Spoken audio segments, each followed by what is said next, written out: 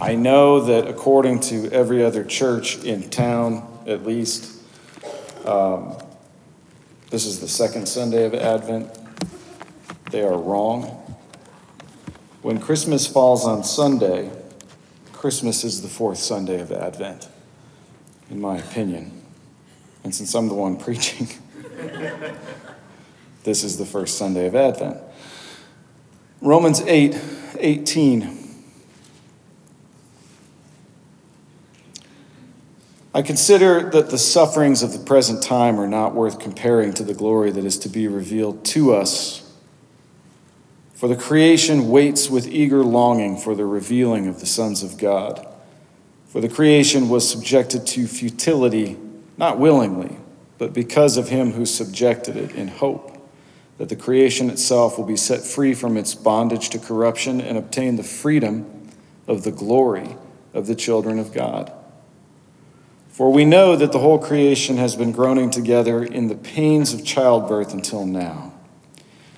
And not only the creation, but we ourselves, who have the first fruits of the Spirit, groan inwardly as we wait eagerly for adoption as sons, the redemption of our bodies. For in this hope we were saved. Now hope that is seen is not hope, for who hopes for what he sees? But if we hope for what we do not see, we wait for it with patience. Let me pray. Our Father, we love you. We thank you for every Lord's Day that you give us, where we can gather together, seek to encourage one another as we walk in a lost and dying world by faith, with our eyes and our minds and hearts fixated on Jesus Christ. We thank you for the privilege of using this space, the comfort that it affords us. We thank you for all of the people that worked so hard to get us to this moment right here, not just today, but for the last decade. Holy Spirit, we ask as we contemplate the Christmas season, you would help us to not be overly preoccupied with what we might be getting on Christmas morning, or how we're going to pay for what everybody wants on Christmas morning, that we would be preoccupied with Jesus.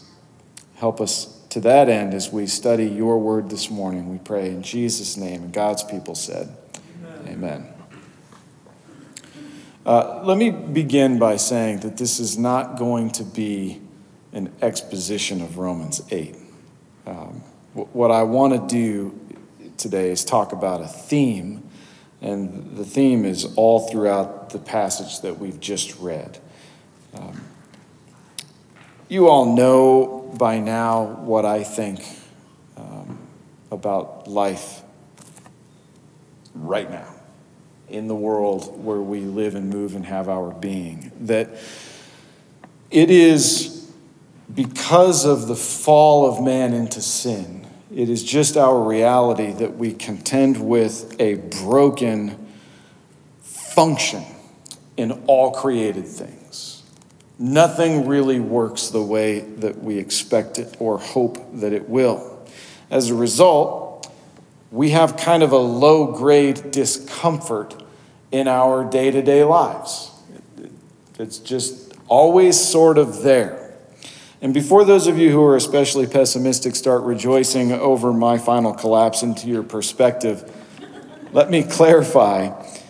This world is broken, and we are constantly suffering the effects of that reality. And I agree that as we get older, that becomes easier to admit, right? Oh, the world doesn't work the way I want it to, and more and more, I don't work the way that I want to, right? So when it's staring you in the face, every time you pass by a reflective surface, it gets easier to admit things aren't working the way we want them to. I only have myself in mind. My best days are marked with at least a pinch of disappointment. And I think we feel this more and more as time moves us inexorably toward our end. The older I get, the more I want today to be a success, because I don't have as many left to waste on failure. That's just pragmatic. If it weren't true that as we get older, we want more and more to make the most of the time, and it weren't true that as a result, we begin to be more and more hopeful, maybe not optimistic, but more and more hopeful, if that weren't true, then I would have struggled to find examples of our hopefulness in Scripture, rather than struggling to boil it down to just the three that I've chosen for this morning. The theme, of course, is hope. So this morning, here's my plan. As we begin the countdown to the greatest day of the year, which most assuredly is not the day that Jesus was born, but the day that we've chosen to observe his birth, I want to show you that the gospel and God inspires hope, fans the flames of it in our hearts, and encourages hopefulness in his children.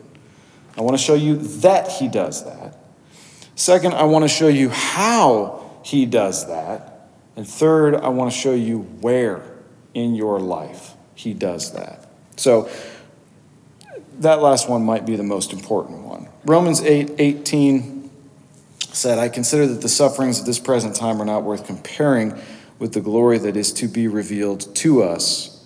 For the creation waits with eager longing for the revealing of the sons of God. Paul points out the same reality, which I already have, and some of you would say, oh, he points this out ad nauseum. He's only got 3 sermons, and now we're back to that one. There is suffering in your life today, right? His children, God's children, are not excused or absolved from the reality of suffering in this life. None of us are. This is a given in the Bible's description of life. Look how emphatically he says it. Look at verse 22. The whole creation. Just in case you weren't sure, just in case you thought it was just parts of creation like volcanoes and deep in the ocean and way in outer space. No, it's the whole thing. Look at verse 23. Not only creation, but we, us, ourselves, we who have the Holy Spirit, he says, we groan inwardly as well. Now, my hope would be as a preacher in 2022 that this would relieve us of any faith prosperity notions that we might have about Christians being part of a protected class of human being who do not encounter heartache and sorrow in this life. Listen, you cannot name and claim anything that the Bible does not tell you you can name and claim. And health and wealth and popularity are nowhere said in Scripture to be belonging to the children of God in this life. It's not promised to us. The Bible is always honest with us about the reality of suffering, right?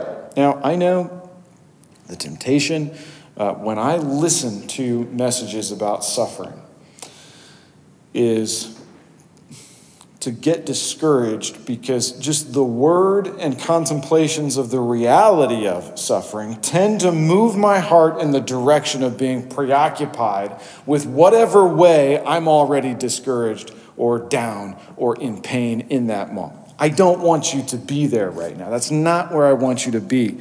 I just want you to recognize that the Bible doesn't lie to us about this reality. Okay, so don't get in your feelings too deep this morning yet. That'll come later during the altar call. Trying something new this morning. The chains will come down. Just joking. When we suffer, this is second. First was reality. Suffering is just a reality for us as people in a sin-fallen world. Second, when we suffer, one of the things that happens is suffering augments something else that's within us. Longing. When we're suffering, the longing that is inside of the heart of every child of God increases, because in reality, we have a sense of longing even when we're not suffering. And that sense of longing can best be described in our culture by the two words, can't wait. So when you're 15, you can't wait to get your driver's license. When you're 16 and you get it, you can't wait to be 21 so you can be a full-on adult. When you're 21, you can't wait to find a smoking hot spouse. When you find the spouse, you can't wait to have some kids. When you have the kids, you can't wait for them to be out of diapers. Once they're out of diapers, we can't wait to get the kids out of our house. Once the kids are out of the house, we can't wait for them to come back and visit. When they come back and visit, we can't wait for them to have some grandkids. When they have some grandkids, we can't wait to retire so we can go spend more time with the grandkids. And eventually, we get to the place where we realize we spent our whole life can't waiting instead of appreciating the moment that we're in. But suffering augments that longing that already exists within us. And this is most identifiable by a different word. The longing that suffering produces in us is a longing more akin to shh. I'm joking, he's fine. A longing more akin to hope. It's different than can't wait. I read a lengthy psychological study on the concept of hope in human beings this week. And one of the more interesting things that I discovered, that they discovered and wrote in the study, was that there is a huge difference between hope and optimism. Optimism exists usually when there's reasons for it. So when you're driving down, any one of these highways that has like the warning flashers that let you know the light's going to be red by the time you get there, if you're 200 yards out and those things start flashing, don't be optimistic that you're going to make it through the light, right? But if you happen to notice that they start flashing right as you go past them, you can be optimistic, especially if you speed up a little bit. You'll probably make it, right? Don't do that, children. But optimism stops existing when there's not reason to be optimistic. But you know what doesn't stop existing? Hope. It's a human condition. It's just in us. We can't help but hope. When you're sick and you know what it is, and you know that you will get over it, right? I got a cold. Well, the 5,000 times I've had colds before, it didn't kill me. I expect to get over this, right? So you go to bed every night hopeful that you'll wake up in the morning cured, right? I'm not the only one that does that. When someone sins against you, and you're sorrowful and heartbroken, you hope for vindication. Doesn't mean there's no reason to believe that there will be, but you still hope for it. Especially if somebody's lying on you and people are believing them. You hope for the truth to come out. When a loved one is wayward and nothing you say is getting through to them, you hope they come to their senses. And in these dark moments, we have a longing inside us for something better, and the longing is rooted in expectation. We are designed to expect things to be better. Sin has broken the function, but it hasn't broken the design. Expectations are met with disappointment because the expectation is high and bright. The reality is low and dark. We expect vitality, joy, success, life. But often, we're met with sickness, heaviness, sorrow, and failure. Some, in an effort to try to take the edge off of disappointment, seek to lower their expectations. Right? This is the trick. We try to expect failure darkness and death, as though by anticipating the worst case scenario, we can eradicate the longing that we have within us.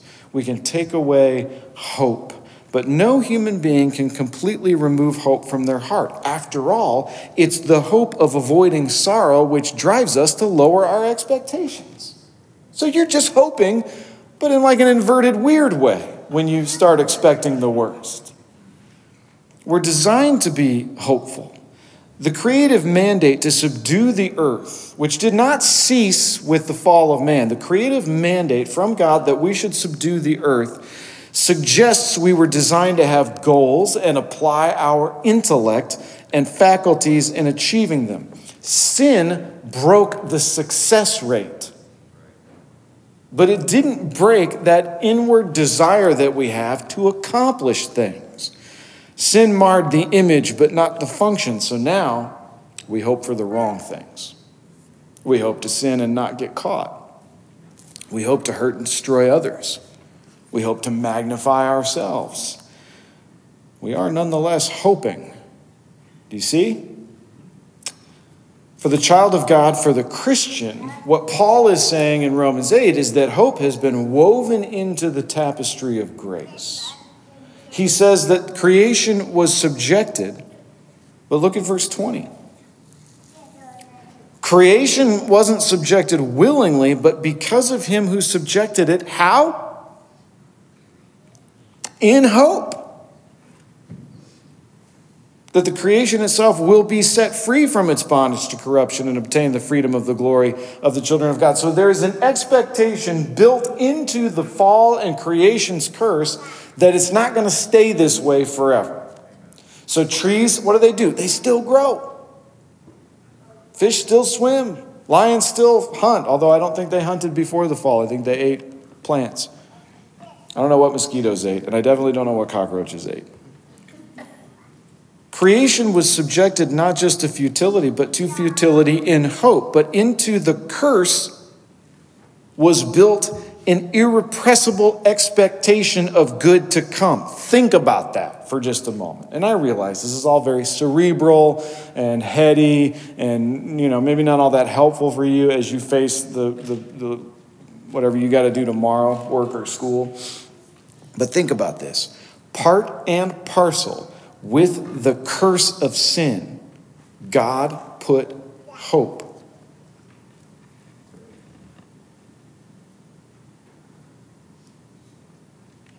Why did he do that? Because he wants you to hope. The Father is not sitting in heaven disappointed when you're happy. He doesn't hope that you cry a lot because it brings him joy. God wants you to have hope burning in your heart. And if you don't, I assure you, that is the work of the devil, not God. Let's look at a young lady named Hannah, 1 Samuel chapter 1.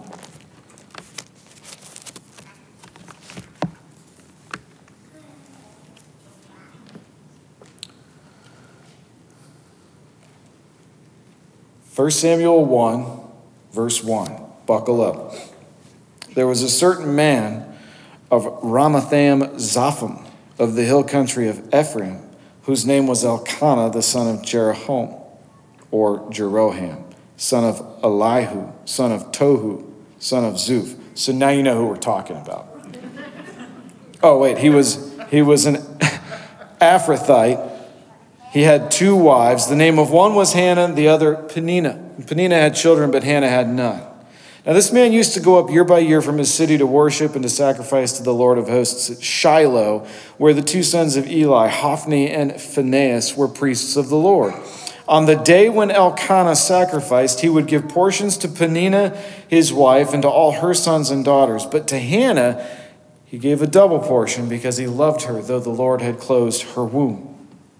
When her rival used to provoke her grievously to irritate her because the Lord had closed her womb. So it went on year by year. As often as she went up to the house of the Lord, Peninnah used to provoke Hannah. Therefore Hannah wept and would not eat. And Elkanah, her husband, said to her, Hannah, why do you weep?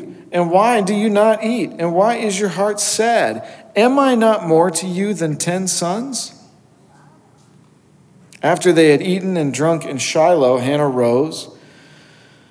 Now Eli the priest was sitting on the seat beside the doorpost of the temple of the Lord, and she was deeply distressed and prayed to the Lord and wept bitterly. And she vowed a vow and said, O Lord of hosts, if you will indeed look on the affliction of your servant, and remember me and not forget your servant, but will give to your servant a son, then I will give him to the Lord all the days of his life, and no razor shall touch his head. So what's going on here with Hannah? There's two things. First, there's the shame of being barren. Nowhere in Scripture, nowhere in God's Word did he say barren women are under a special curse because they or their mother or their grandmother or their great-grandmother did something evil. It doesn't say that anywhere in Scripture. But that's what humanity had come up with. If you can't have kids, you did something wrong. Or one of your relatives did.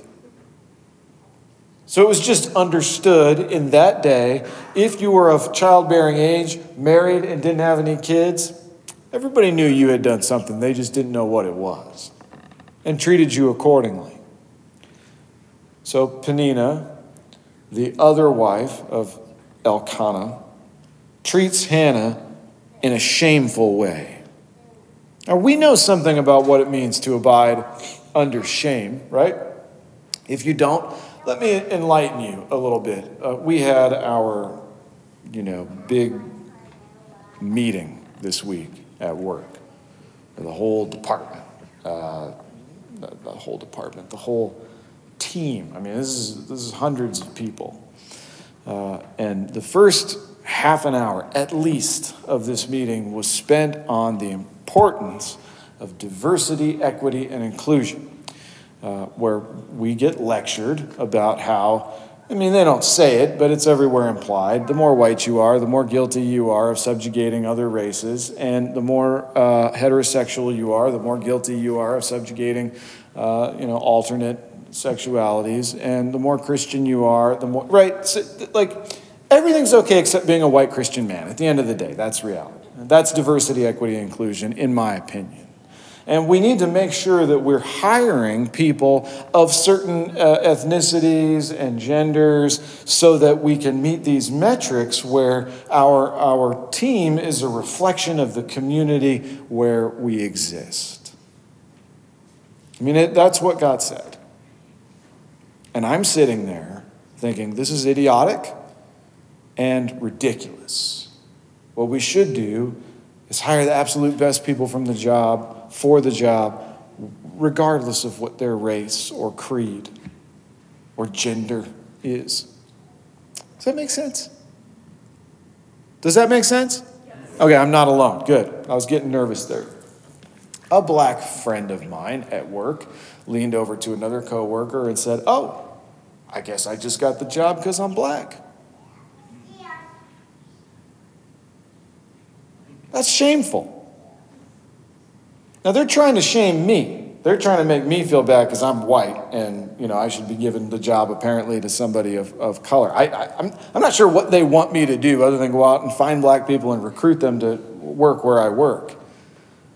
But the whole idea is you are privileged and you should be ashamed of it.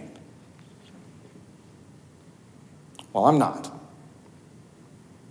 Because I subscribe to a whole different philosophy and a whole different creed. It says all men and women and children were created with the same dignity, worth, and value, and with the same propensity for sin. All of us are equally desperate for mercy and grace from God. Doesn't matter what color you are. And whatever I have because he's merciful, not because I'm amazing or white. Amen? In Hannah's case, she's living under the shadow of shame equally over something she cannot control. That's first. Second, hope deferred makes the heart sick. That's in Proverbs 13. You think Hannah wanted to have a baby? Yeah, she had none. That's hope deferred. And the longer, ladies, am I right? The longer you go wanting to have a child, doing all of the things necessary to have a child, and not having a child, the more hopeless you get, right? And then if you manage to become pregnant, it's just something else to worry about. Like, what if I don't take the right vitamins? What if I don't drink enough water? What if I take ibuprofen because I forget you're not supposed to do that? What if? And the worst thing happens, right? Hope deferred makes the heart sick. But desire realized is like a tree of life. Why does Hannah pray? What does she ask God for? And what does that tell us about her hopes? She promises God, if you give me a son, I'll give him back to you. And a razor will never touch his head. Basically, he will be a Nazirite. He'll be dedicated to service in the temple of the Lord, is what she's saying. That's how bad she just wants a son. In Hannah's case, what God does is paints a picture of desire realized so that we can learn that there are reasons to be hopeful even in the midst of shame. Listen to me. There are reasons for us to be hopeful even when we are in the midst of something that makes us feel shame. Verse 12, after they had eaten and drunk in Shiloh, Hannah rose. Now Eli the priest was sitting on the seat beside the doorpost of the temple of the Lord. She was deeply distressed and prayed to the Lord and wept bitterly and vowed a vow and said, O Lord of hosts, if indeed you will look on the affliction of your servant, remember me and not forget your servant, but will give your servant a son. I will give him to the Lord all the days of his life, and no razor shall touch his head. As she continued praying before the Lord, Eli, this is the chief priest, observed her mouth. Hannah was speaking in her heart, only her lips moved, and her voice was not heard. Therefore, Eli took her to be a drunk. He assumed she was drunk.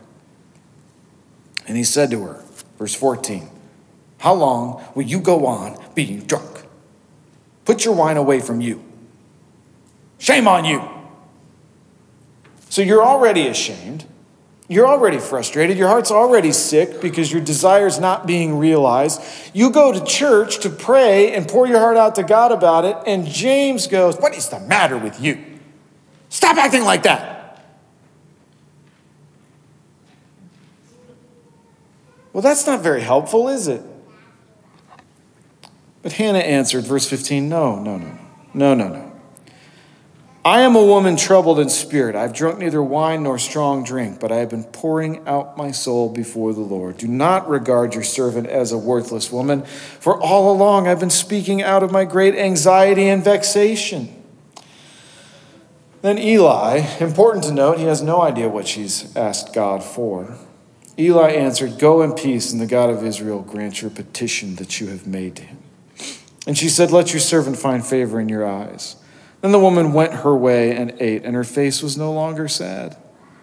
They rose early in the morning and worshiped before the Lord and went back to their house at Ramah. And Elkanah knew Hannah, his wife, and the Lord remembered her, and in due time Hannah conceived and bore a son. She called his name Samuel, for she said, I have asked for him from the Lord. This passage doesn't exist to tell you that you will have children.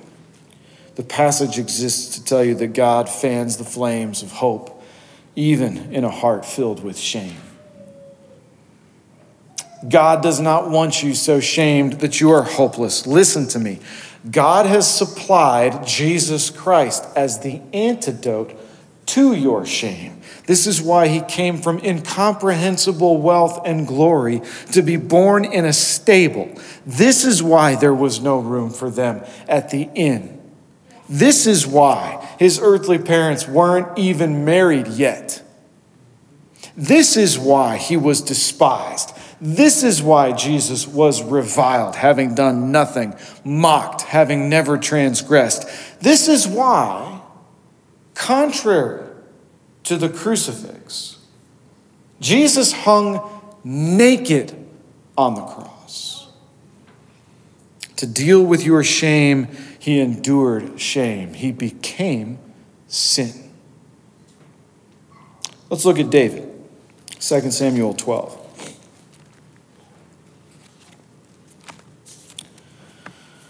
I'm assuming everyone knows this story, but in case you don't, David became the second king over Israel. And after, warring against Saul for years and years, once he's anointed and crowned king, he takes a well-deserved break from war and decides to relax at home one spring. And while he's there, he goes out on his deck to take in the afternoon sun. And David's neighbor is in her house having a bath, and it just happened that David could see her. He lusts, caves to his lust, commits adultery, and she gets pregnant. David, to hide that sin, has his neighbor's husband murdered, Uriah. 10 months later, Nathan the prophet comes to visit David and tells him an interesting story. The story is about a rich guy who steals the little baby sheep, the little ewe lamb of his poor neighbor, and kills and eats the sheep. And it sends David into an absolute rage of indignation, at which point Nathan says, yeah, you're the rich guy. The thing that you are enraged about, you did. Look at verse 13, 2 Samuel 2.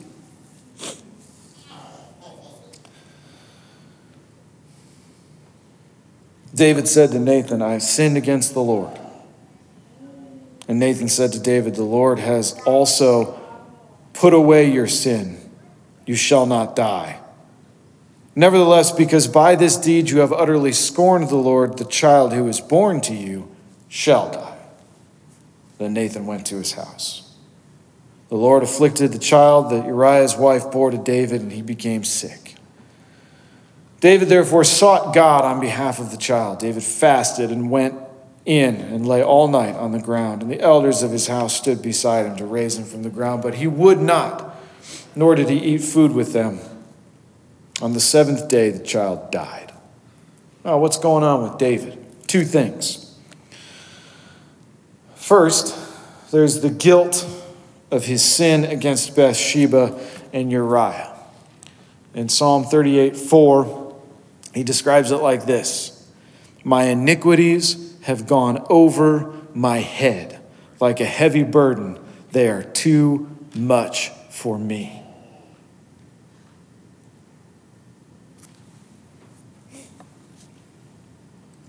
That would be bad enough. But there's a second thing going on. The pronouncement from Nathan the prophet that the child will die. What does verse 16 tell you that David was praying for? David therefore sought God on behalf of the child. What does a father feel when his actions may result in the death of his own kid? I thank God I have been preserved from knowing. But I can't imagine how hopeless that would feel. What ultimately happens in David's life? 18, the first part, the baby dies. So look at me. You may not be preserved from the temporal, the right now consequences of your sin. You may get found out, and you may suffer as a result of what you have done. That does not mean that there is no hope for you. Well, the devil would love it if you thought so. Enduring the just deserts of bad behavior does not mean you're hopeless and that God is done with you and that he doesn't love you anymore. What does Nathan say when David confesses? Look at verse 13.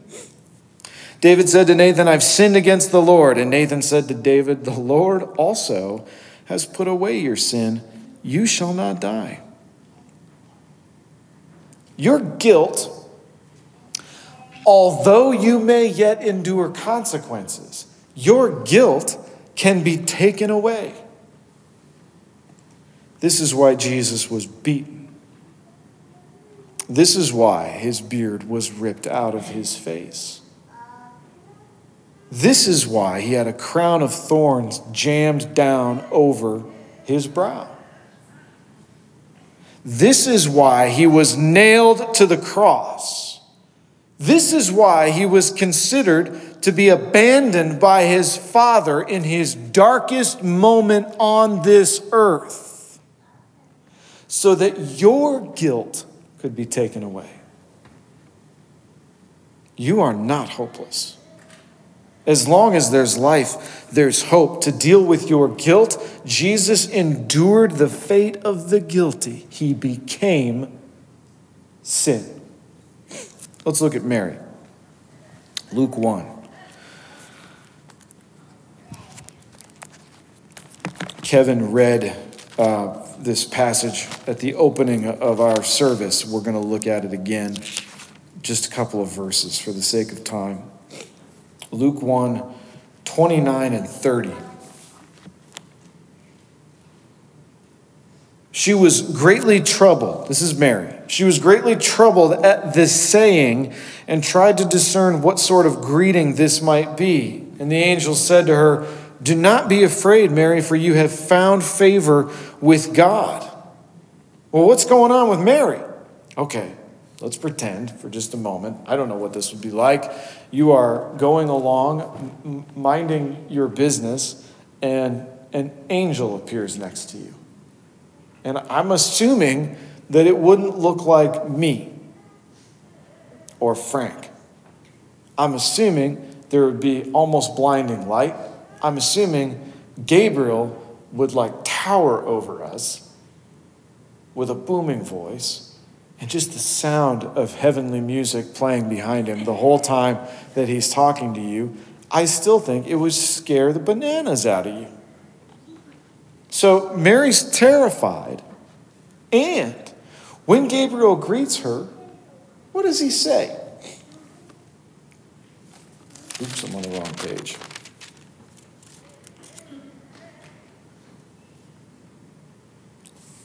"28.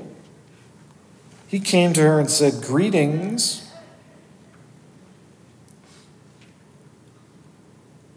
greetings,' not Mary. What does he say? Yeah. You can be at the same moment terrified and favored by God. Mary proves it. How often are both things true of us simultaneously?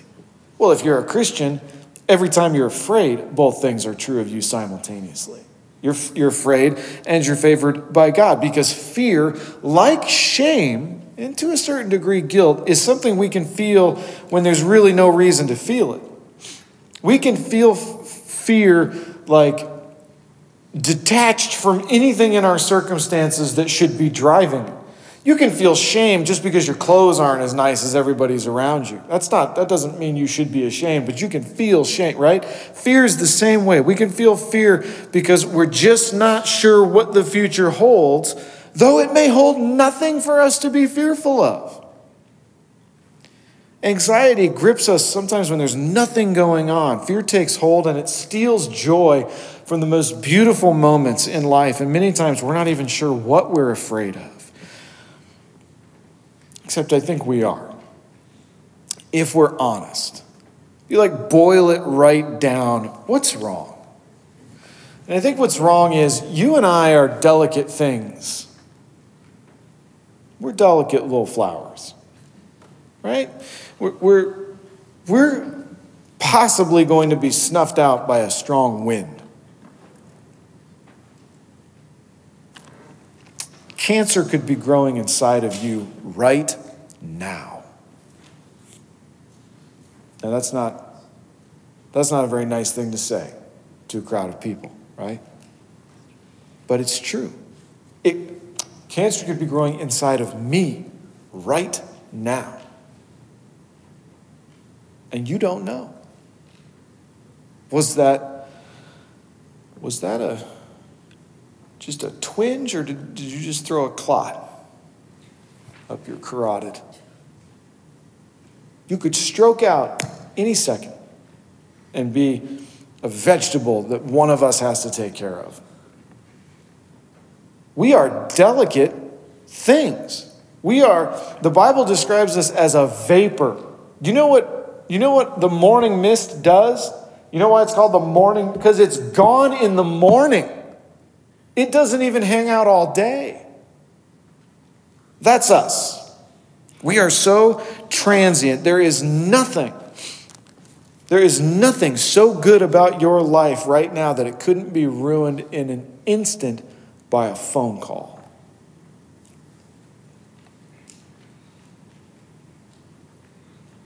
Mary's confronted by an angel. She's told she's going to get pregnant before she's married. Any of you ever been there? I know a couple of you have. That's shameful. It looks guilty because it bespeaks of something else that was going on. Not going to make the car ride home awkward if you've got young kids. That's all I'm going to say. It looks bad. She's told she's going to be pregnant before she's married. And she's now imagining what all the possible outcomes of that are. She could be abandoned by Joseph. In fact, prior to him being visited by an angel, he begins to put her away quietly when he finds out she's pregnant. She could be shunned by her own blood relatives. As a result of a sin like this, depending on what corner of society you existed in, you could be left destitute by your entire community and left to starve and die. That's a possible outcome for Mary. And I think at the end of the day, if you boil it right down to the bare bones, that's what bothers us. That's what we're afraid of. We could die.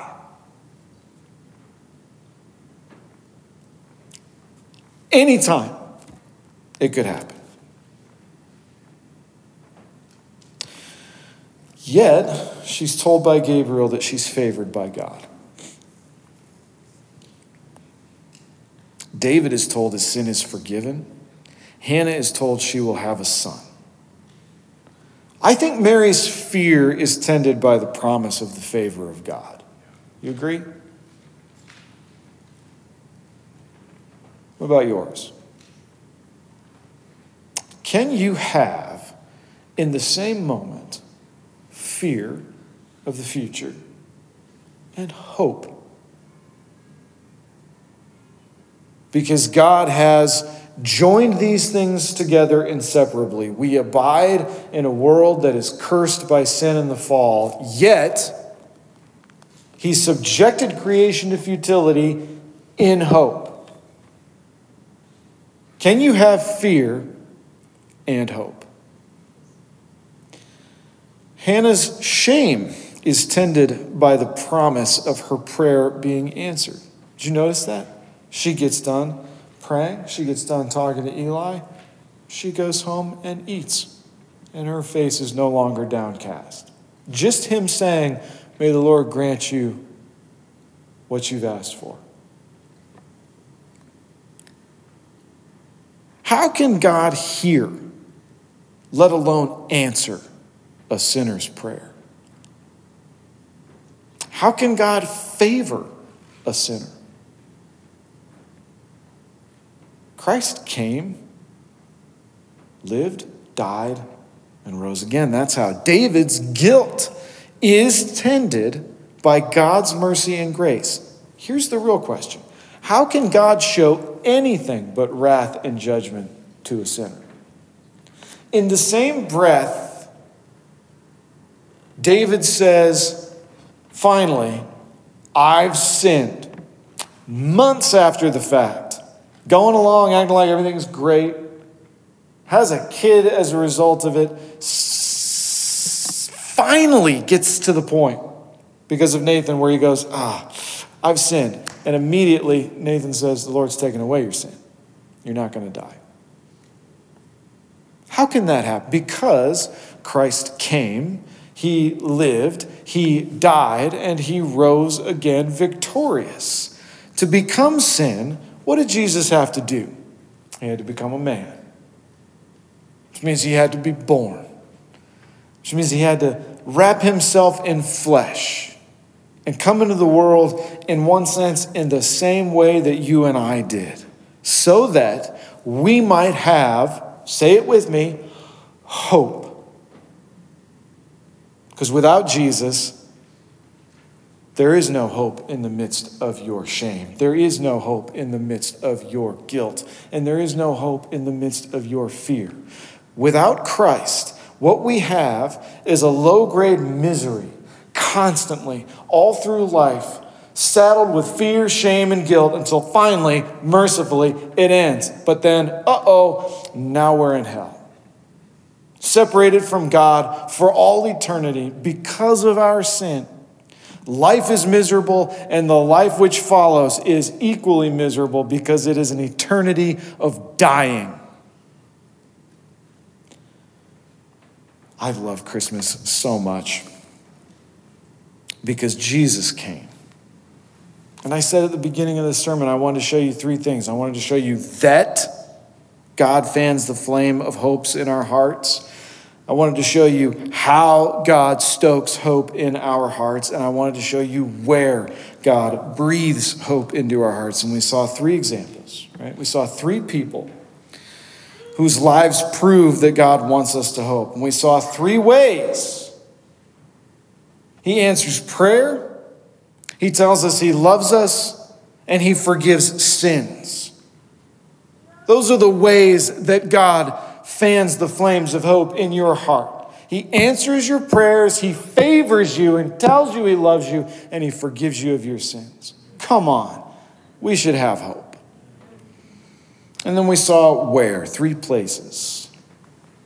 And I love this because they're the places where we need hope the most. When we are afraid, when we are ashamed, and when we are guilty, we need hope. And that's precisely where in all three of these examples, God fans the flames of hope. Hope has a name, brothers and sisters. His name is Jesus. I hope we have a Merry Christmas. I hope your Advent season is filled with hope. I hope it's filled with hope. May your fear, shame, and guilt be fully dealt with by the promise of the favor of God, the forgiveness of sins, and the answering of your prayers.